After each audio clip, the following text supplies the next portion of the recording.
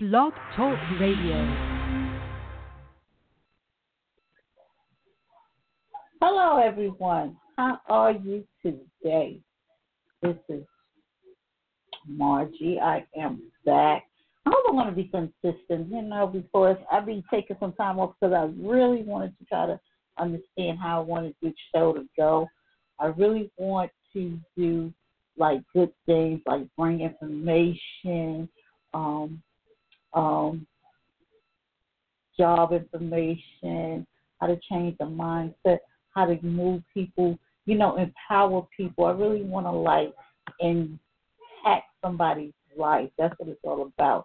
Because, you can't, if you're waking up just thinking about yourself and not thinking about helping somebody, then, something's wrong because there's so much going on. We need to help one another, actually. Anyways, let me pray. Father God, thank you for another day of life. Thank you for allowing me to be back on this show. Showing some love, and hopefully that whatever I share will impact somebody's life accordingly, and that they can use that to impact somebody else's life as well. So, Father God, allow me to have the right words and the right tone with the right direction and the right information. I thank you, Father God, for using me in this message of today, and grace everybody's life with fulfillment and joy and happiness. Remove all those things that are not of God. In your precious name, Jesus, we pray. Amen and amen. So today, we be in service a lot of times, and a lot of people be talking about seeds and sowing and things like that. I didn't come up in the church, so I'm really learning a great deal, but I have been sowing and doing seeds and tithing for years now, and I found that it really is a way to manifest your life, and so to speak. But it works in so many ways because I feel like it's an unlimited seed, that it touches so many lives, not just your lives. You never know who life is going to touch. I had a sibling who, life is touched. I have kids who life is touching. I have nephews and parents who life is touching. And so the seed can do so many things. So, today I wanted to talk about trusting God while you're going through it, the tribulations of life. Because let me explain what I feel about all of this. I feel that life is going to happen one way or another. But when it does, that means that you don't let go of your faith. You continue to trust God even as you go through it. What do I mean by that? Well, one year I went through a life of traumatic changes. I had so many deaths in 1 year. I didn't know what was going on, but I didn't let my faith go. I continued to walk in faith. I continued to trust God through it all, and all that nature. It allowed me to help everyone else that was around me to carry their heavy heart. And I understood that God was using me through that process. And so, no matter what you're going through, I believe that if you continue to put God first, that it will, they don't take away what you're going through, but it'll make it a lot easier for, God said, lay all your troubles, give all your troubles to me. He didn't say give some, he said give all. And what happens is people don't give all their troubles to God. They give, some troubles to God. And once, you start doing it a different way, things changes. I came from a way of life that wasn't easy, but it was my choice. Therefore, when I wanted to change my life from where I was, I had to really start letting go of a lot of things. And what I understood is the most important thing that you have to let go is forgiveness.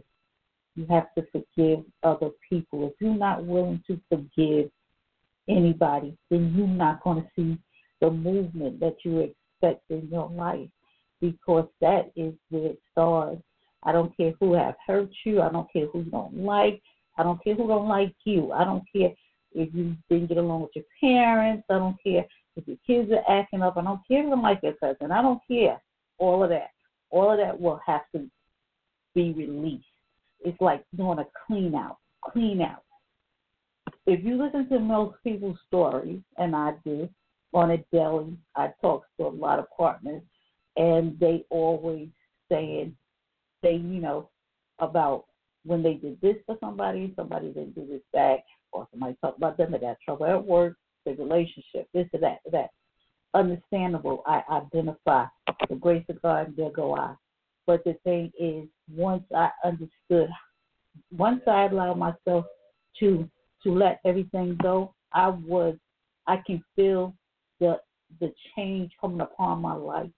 I can feel like the heaviness starting to fall off somewhat. My body started becoming lighter. I started understanding how I could use certain tools of the Lord to work in my life in my favor. See, the thing is, we have to believe in ourselves, because we are what we think. So if we think that we can't have anything, we won't. If we think that we are depressed, we will be. If we think we are sick, then we are. But if you change those words around and start making them work for you, and say, I'm not sick, I am well, I'm not broke, even though money is not in your hand right now, you don't have to say I'm broke. But you can say, I'm not broke, money is circulating around me. Find the positive words to say. Even if a negative thought comes up, change it. Change the thought to a positive thought. Allow yourself to believe in where you want to go. Don't see where you at. Look, I had a year of drought. This year has been like completely where everything was removed from me. When I say everything, I mean everything. And it started out like, in one way, I got sick. My pressure was up. Well, I wasn't sick. I was going through a transformation. So let me read that. I wasn't sick. I was going through transformation, but my pressure was up, and I think the transformation was to let me see my body, where my body needed to be, pay attention. So my pressure was up, and I was doing work. I was at work, and everything was like going crazy. I was being stressed out.